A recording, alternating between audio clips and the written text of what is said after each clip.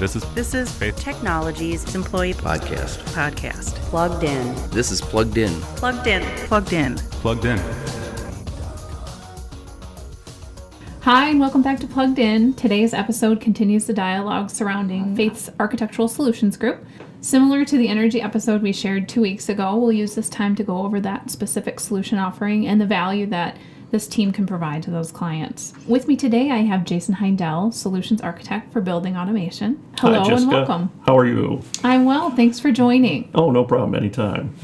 We typically have guest speakers go through and provide their background. Would you mind taking a moment to share your background and some of the roles you've held within Faith? Not at all. Not at all. So I originally started with then Town & Country Electric back in 1995 after I graduated from the University of Wisconsin. So it was my first out-of-college job.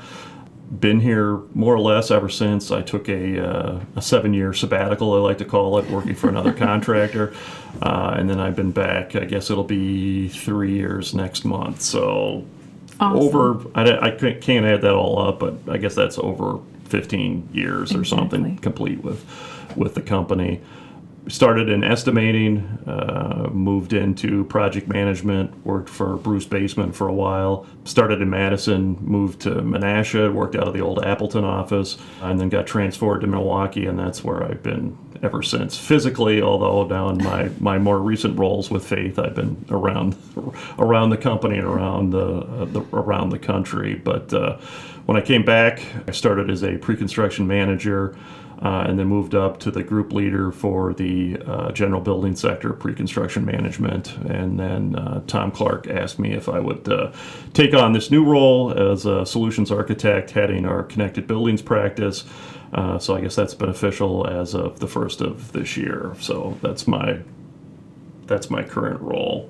That's awesome. No, it's great. And it's really a testament. I mean, you're a great example of growing within the organization and really leveraging the talents that we have across Faith to really be more successful. So thanks for providing that background. Oh, no problem. Yeah, I guess I am sort of a test case and ground up growth. Awesome. Good. So again, today's goal is really to begin painting a clearer picture of what the Building Automation Group is and what that means for Faith. So maybe that's a great place to start. What exactly is connected buildings or building automation? And maybe to lead into that, can you clarify what the preferred naming is? We're calling it connected buildings. The fundamental backbone pieces of the connected buildings practice within Faith is work that we've been doing for years. Access control, intrusion detection, closed circuit camera systems, intercom, those types of systems. So fundamentally, the pieces in connected buildings are those. The sort of new piece that we've added into that as a way to offer a whole building management strategy to our clients is we've never really done the building automation piece. So how are we managing and controlling the temperature, the humidity, the relative our carbon dioxide levels within a facility, and how do we control the machinery that makes that all possible? Since we've partnered with Schneider Electric several years ago, I think most people have seen that on the Square D power distribution side, and I think everybody's been familiar with that. The piece that we've been bringing in slowly over the last couple of years, and now since Tom's asked me to spearhead this drive, is bringing in the Schneider building automation componentry into our larger portfolio of the access control intrusion systems, so that we can truly provide and install every wire that is in a facility. So obviously we do the network cabling, we have those wires covered. We have the access control intrusion camera systems, we have all those wires covered. Obviously, fundamentally, we're an electrical contractor, so we have all the power distribution wiring, and now we can include what's typically the building automation work that's typically been handled by a mechanical contractor or a specialty subcontractor supplying the building automation piece. And then the reason why we're calling it connected buildings as a whole as opposed to building automation or access or low voltage systems is that how do we take all those separate systems, make them talk together to do useful things for a business owner or operator. That makes sense. You know, if you put in a standalone building automation system and you put in a standalone access control system in, getting those two pieces to talk to each other can be problematic. I was in a meeting with a client a couple of weeks ago, and they're like, well, how much does it cost to get those to talk to each other? I'm like, well, if it's two separate systems that were never designed to talk to each other, probably a lot of money, and it's probably cost prohibitive.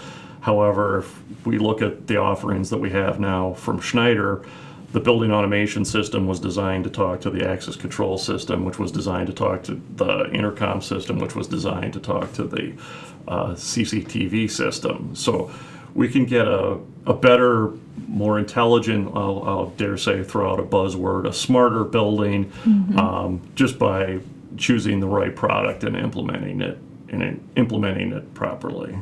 Good. So going back to the example that you briefly touched on, what exactly could we have done for that client, or how exactly were you planning on working with them to provide the solutions that they needed? Sure. So we spent a lot of time talking about energy efficiency and how to save energy and electricity or gas. But if we did some simple things like Jessica, when you come in the morning, you have to use your Prox card to get into the building here. Well, sort of the normal way we operate a building is, you know, we have a building automation program that says, okay, Monday through Friday, we're going to turn one Menasha Center on at 6:30 in the morning, and we're going to turn it off at 5 o'clock in the evening, or whatever it's programmed to do.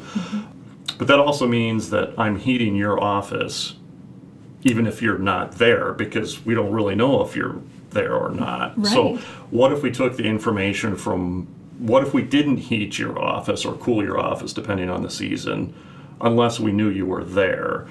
We could take the input from the access control system when you check in the morning, when you've proxed into the building to use the elevator, and we go, oh, the building automation knows that Jessica's here. We could potentially turn your lights on. We could set them to the level you like.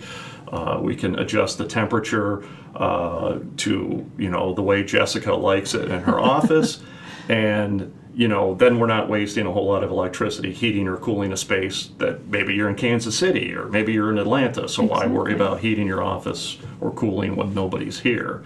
And there's a whole bunch of, we like to call them use cases around, give us a design criteria and then we can adjust the hardware and the software solution to meet those requirements. And looking forward, we're going to go beyond just the traditional temperature control building automation. Like if I can control your office space the way you like it versus how I would like it, that probably makes you a little bit more productive because you're happier in your workspace. The single largest expense for a company, when we're looking across the street right now at One Menasha Center, the single largest expense in that building are the humans that work there. We could adjust some lights and we can do some things and put LED lights in and save some level of electricity doing that, and that would save some money. However, if we made, let's say there's 400 people in that office building right now, if we gave them a better environment that made them feel better, that made them slightly more productive, so if each one of them picked up 5 minutes a week for 400 people for 50 weeks a year, that's a huge payback on an investment.